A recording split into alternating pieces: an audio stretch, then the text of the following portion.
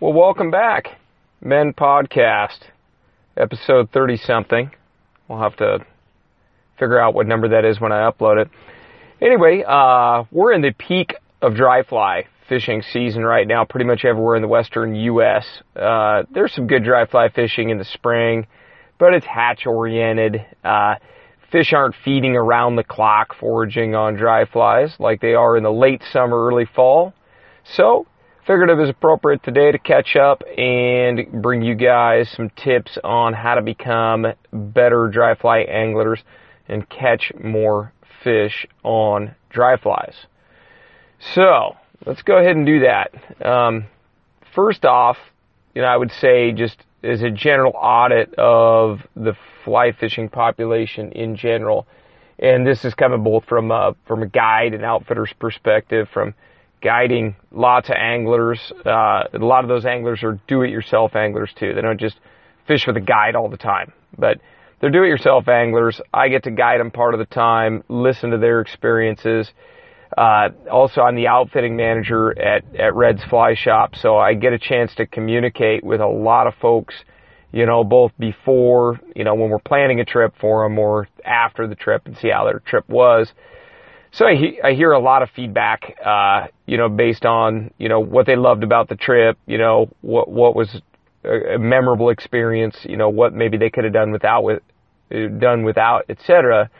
And then also just being on the shop floor, chatting with lots of customers. Our shop is literally on the river. We have a boat launch and takeout right there. So we're talking to lots of do-it-yourself anglers. So there's some kind of tips and ideas that I can say that I kind of get back from a lot of guests that come out and do-it-yourself anglers that come out.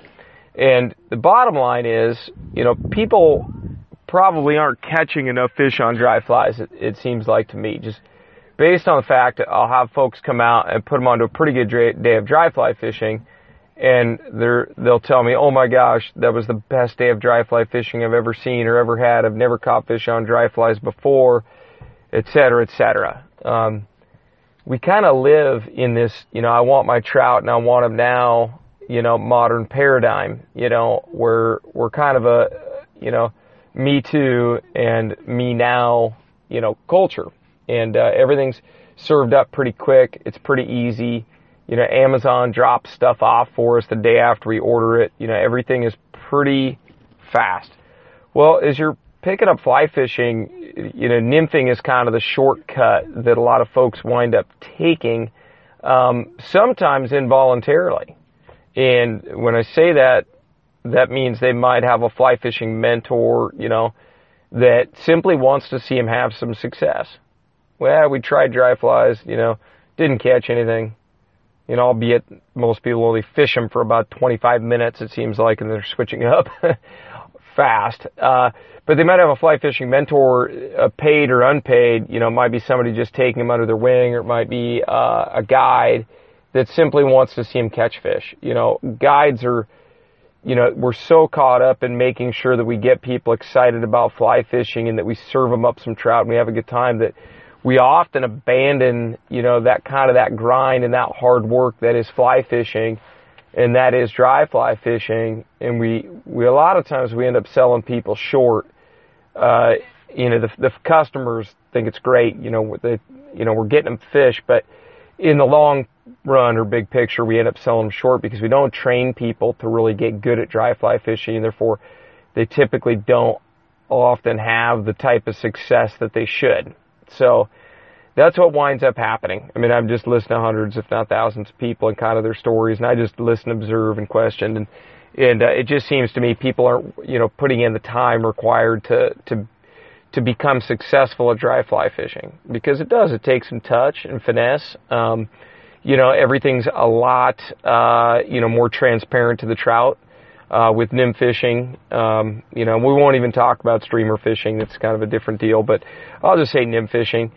With nymph fishing, a lot of times anglers are basically taking a buoy, if you will, big strike indicator, putting some weight on there, some nymphs, and we're manipulating the line. I mean, you could literally, flop the fly out there. It doesn't matter what it looks like. Mend it, feed it some line, get those flies to sink, and we can get some fish in pretty short order, and it doesn't require a lot of that skill and grace that's dry fly fishing. So, and the touch. Frankly, a lot of good nymphing casts are the uglier the delivery, the better, because we want slack in the line. Whereas dry flies, there's a certain skill set that or techniques where you actually let the fish see the fly hit in order to sell that fly, the idea of that fly being food to the trout. So anyway, that's kind of what I'm going to touch on today, is just overlying philosophy, because dry fly fishing really is the heart and soul and the essence of fly fishing. It's beautiful to cast. It defies physics when it's done right. There's nothing like, hitting spots or hitting a target at 35, 40 feet with a dry fly and then having a trout rise to it. There's just nothing more addictive than that. In fact, I heard it equated, it was just like 4 days ago by a guest of mine named Andy, and Andy equated it to that gambler's high. And that's what a gambler must feel like, when he scores, where we prospect and we make a good play or throw a good cast, maybe choose the right horse, and then bam, you get rewarded, and it's just so addicting, when you make that play right and you get it. And, for me, I equate it to bow hunting. I do a hell of a lot of archery hunting, especially for big game, and, dry fly fishing where I can actually pick targets and try to make good, stealthy, clean, precise shots and take those fish that are rising. To me, that's the closest thing to bow hunting that I can find. It's probably why I've got this racket that I do where I get to fish my brains out at work, and then I can hunt my brains out as my recreation. But to me, it's like hunting. Dry fly fishing, I don't think of it like hoping or prospecting or being hopeful that a trout's going to take my fly. When I send that fly, I send it with the idea that I'm in a predator-prey relationship. And you don't have to be, you don't have to go Rambo and full face paint and stuff like that all the time. But I do want you to appreciate that those trout are making, decisions to eat that dry fly with their life at stake. They know that when they go to the surface, every time they go to the surface, they're susceptible to the heron, the osprey, the kingfisher, the eagle, and the angler. So that's a pretty big commitment for them to go to the top, and they sure as heck better trust what you're putting on them looks real, and you don't give them reason to raise suspicion, by making too much noise, by casting shadows and that kind of stuff.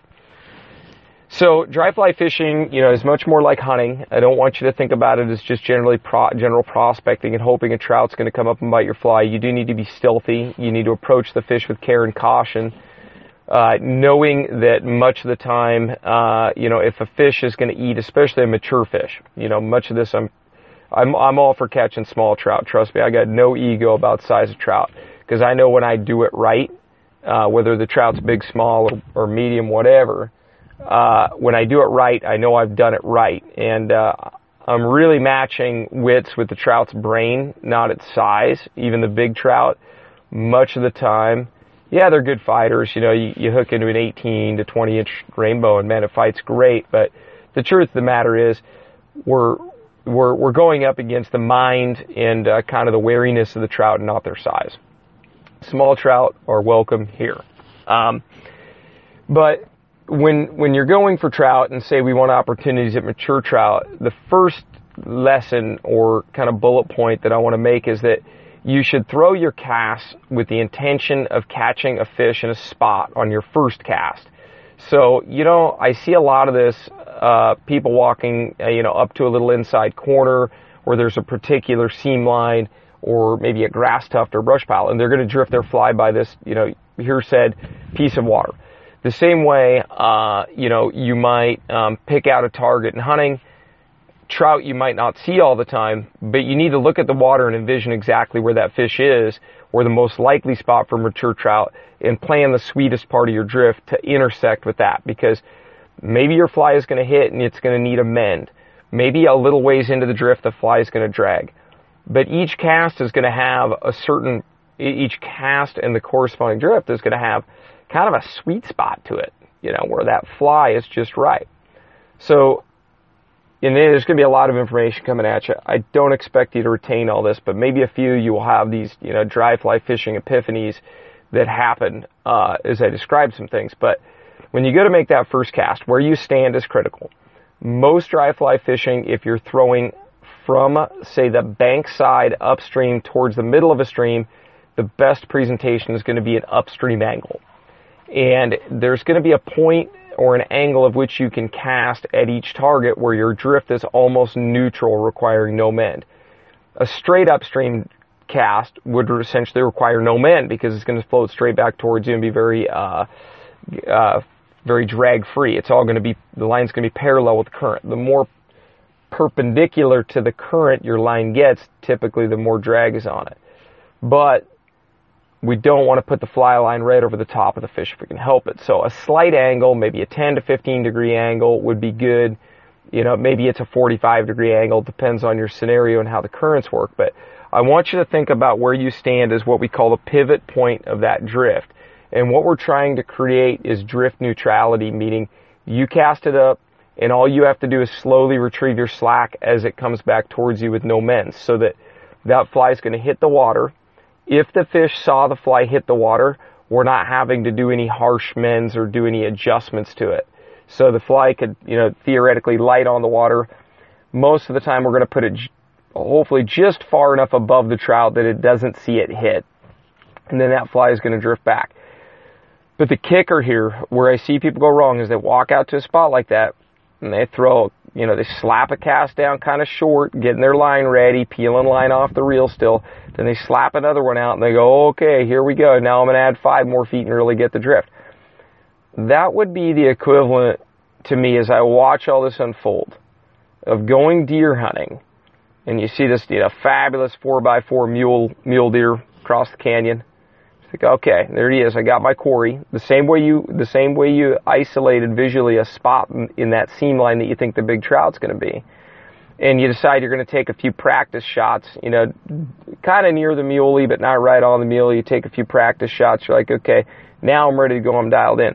And then you go to take aim at this deer. And you're like, where's the buck? Dude, he's gone.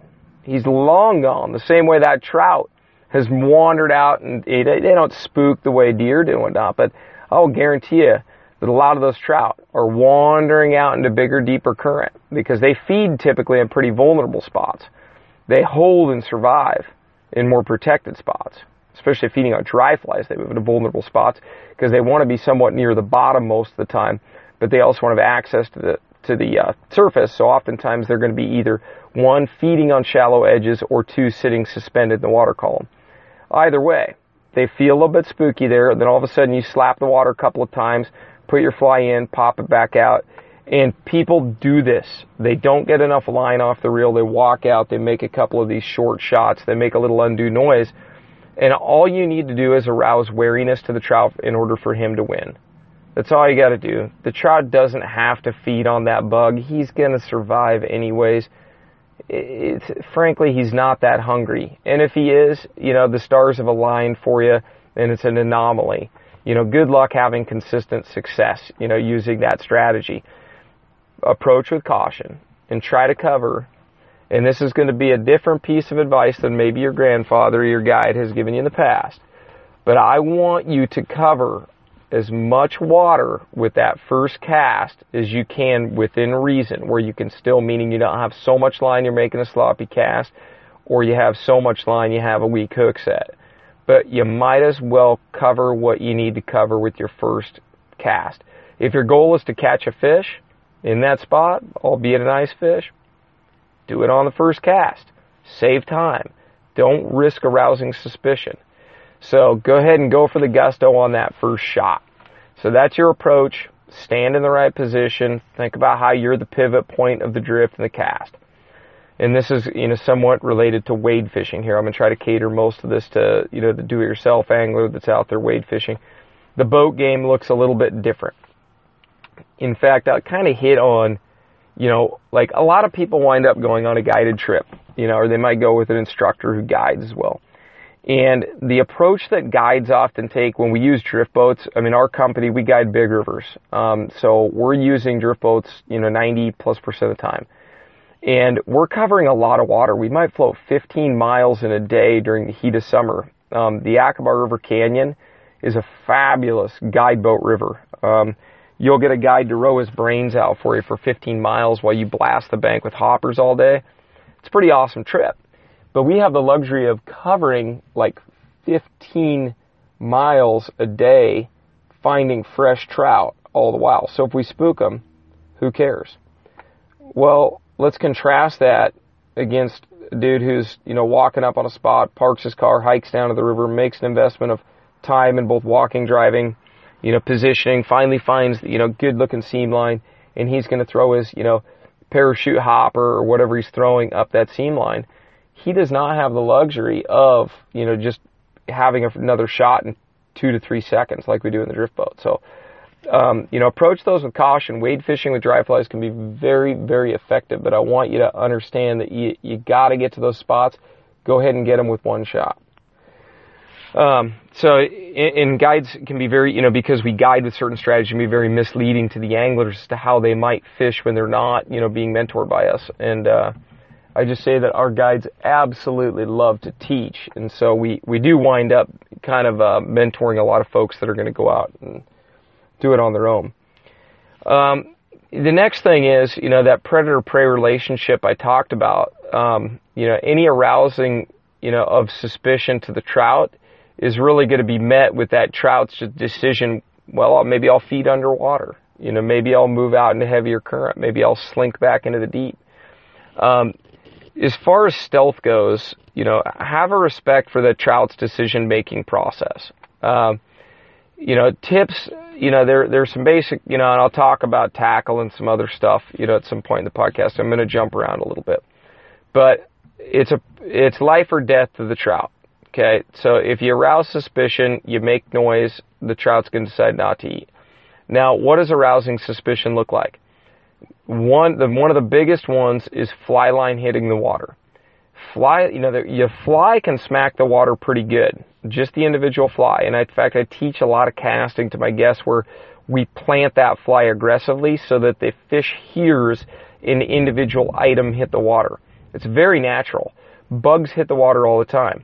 Pine cones, fir cones, leaves, twigs, just blowing debris in general. It's very common for small items to go boink and hit the water. It's not natural for a fly line connected to a fly to hit the water. And the fly line is one of those things that, because of the nature of the sound, it's a long object. It just doesn't sound like food. So when that fish hears it, it just goes, whoa, what was that? And I could see it. I've watched hundreds of thousands of presentations out of my drift boat. I mean, I know this stuff is a fact. When that fly line hits the water with some authority, it sounds different to the trout. Trout don't like it.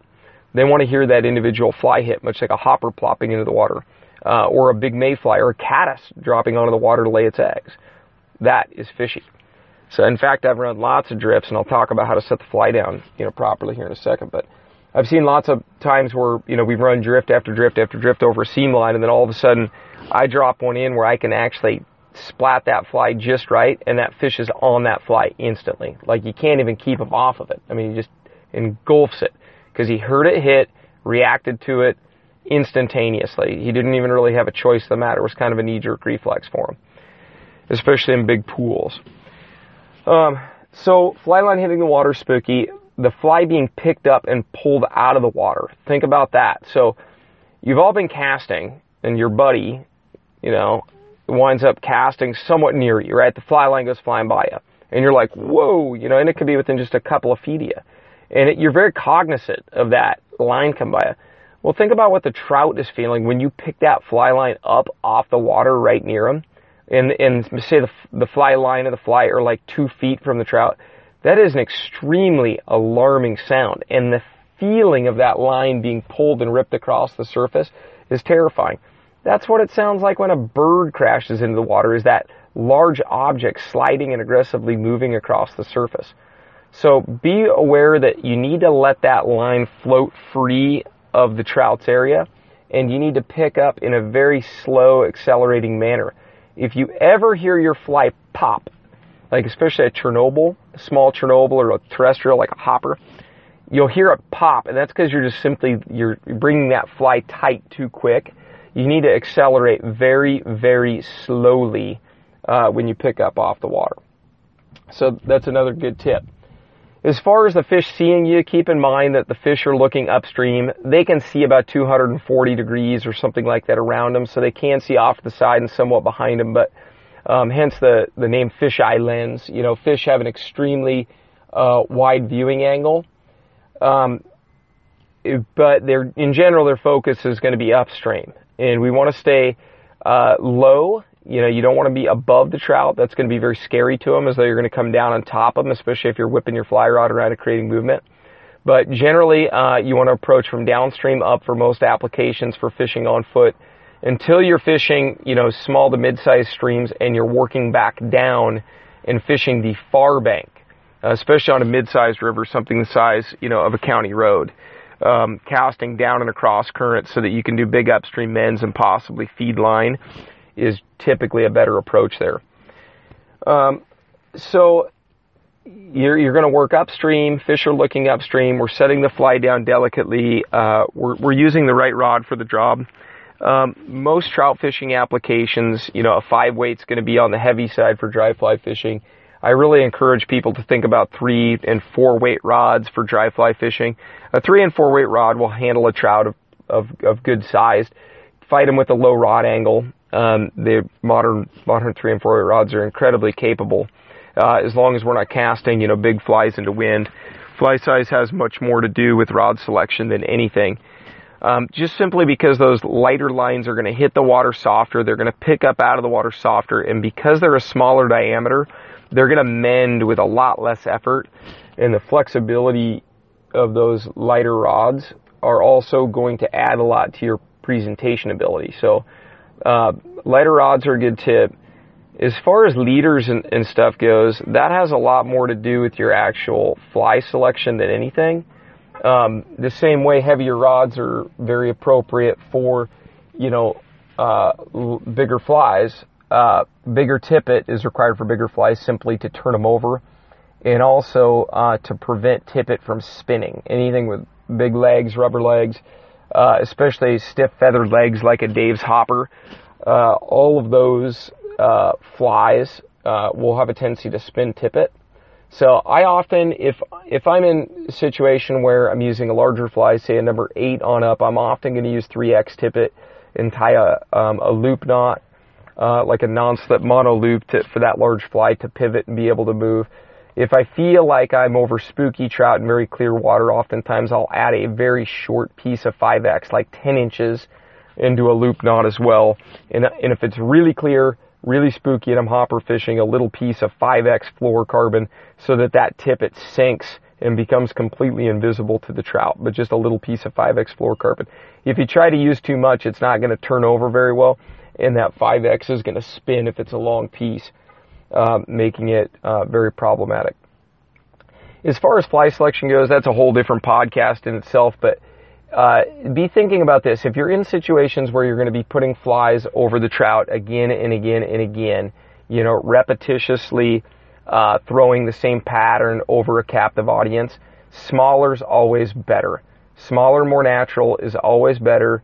You can sell them on it. It's delicate. It's going to move past them. It's going to hit the water quiet. It's going to be quieter when you mend it. It's much less obtrusive. So be thinking about natural fiber patterns. We sell a fly called the Split Wing Adams, and we sell it all the way up to, I think, a number 10. And that fly floats really good. It's kind of got wolf-style wings on it. And that fly floats good, mends good, is easy to see. And it's a fabulous attractor for just general dry fly fishing when you need to play in that small game, that small fly game. But that Split Wing Adams, better than a regular parachute Adams. It floats much, much better, and it's got some flash on the body, so it's just a good attractor. That in a little Royal PMX, a little tiny Royal Parachute Madam X, and like the 14s and 12s are really good for an attractor for running it over the fish again and again. But be thinking small when you're going to run repetitiously over the fish numerous times. If you're a hiker and a mover and you're fishing a situation or a river where you could move aggressively and move about within the river, it's a really good, it's really good. You could certainly fish bigger flies, or it can be advantageous to fish bigger flies. A river like our home river, the Yakima, when an angler finds a bucket, he's probably going to fish it for, 15 minutes or so. Let's just say he's going to throw numerous casts over, and then it's going to be kind of a hike to get to the next one, the next dip. So in those situations, maybe smaller flies might be better. But if you're trucking up a creek or a river like the Madison, that seems to be able to have, a fish on every couple of steps, you're getting into new fishy water all day. Yeah, bigger flies are great to move and, attract with. So, hopefully that kind of helps on fly size. Like I said, that's kind of a whole different podcast in itself, but, stick with your dry fly fishing more. Really be willing to dedicate some time to learning how to properly present that fly. And as far as casting goes, this is where casting prowess and actually practicing so that when you walk up to a spot, you could put that fly exactly where it needs to go in that little bubble line along the sticks on your first shot without making the trout aware of your presence. You know how to false cast well so that you can make accurate casts. You can change direction well. You can generate enough line speed to punch flies up under the brush and up under the sticks or into the wind and get that leader to turn over properly. And I'm not suggesting you have to be able to cast 70 feet or double haul or anything like that. But you need to have some control of your loop size in order to throw a tight loop, generate good line speed, and your cast has to have some good architecture in order to have consistent accuracy. Where I know when I take 2 steps upstream, I can lay down an accurate cast. I'm in fresh water. I've covered it. I can take 2 more steps up, take another little bite, another little bite, and another little bite, and I can continue to do that all day without having to think about my cast or anything else. So really investing time into developing a good loop so that you get good leader turnover, master your false cast, think about learning the basics of a single haul or incorporating your left hand at least a little bit into the cast. Double hauling is great. I throw double hauls almost everything over about 30-35 feet just because it blows the water. That line speed blows the water off my fly a lot better. And when I say line speed, that doesn't mean the fly is slapping the water at all. It actually decelerates and stops just before it hits the surface. So you can have tremendous line speed and still set the fly down delicately. And line speed is a good thing. That translates into accuracy and a dry fly. Learn how to throw a roll cast with a tight loop. That's one thing where wade fishermen, I see them really struggle. They think a roll cast is just kind of a lazy flop. But I have a video called Roll Casting 301. Go search for it on YouTube. I think it's called Roll Casting 301. It's tight loops or advance your roll cast or something to that effect. Look at the Red's Fly Shop channel and search for that.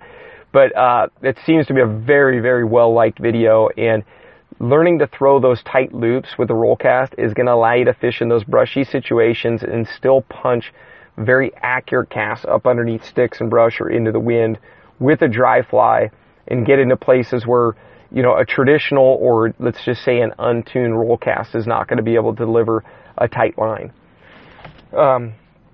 So there's another tip for you. Get your advanced roll cast game going. So as far as hook setting goes, read the fish. Ultimately, I've been teaching, my anglers a lot about learning how to meet the fish at the fly. Meaning, as soon as you see the fish approaching the fly or you see a boil developing, your rod should begin slowly lifting so that you can accelerate that lift based on the trout's rate of travel to the fly and how he closes his mouth or she closes her mouth, and meet that fish at the fly so that the slack is taken out semi-gracefully. There's still going to be an acceleration there that you'll take into a back cast in the event you miss the fish. But I really want you to picture you meeting the fish at the fly where your hook set starts very slowly before the fish actually closes on the fly.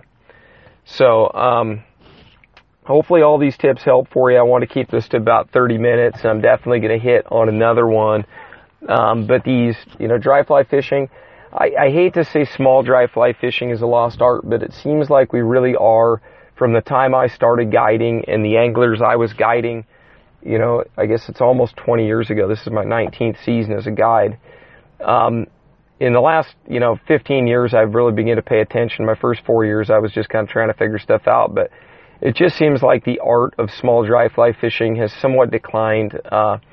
we have flies that float better. We have better floating. They're easy to see. We fish a lot more foam, a lot more poly yarn type materials, and people can't really control the drift and the buoyancy of a small dry fly. People have trouble seeing their fly, and it's not because they have bad vision. It's because the fly doesn't land where they're looking. If they're aiming in one spot and the fly hits 6 feet to the left, of course they can't see their fly.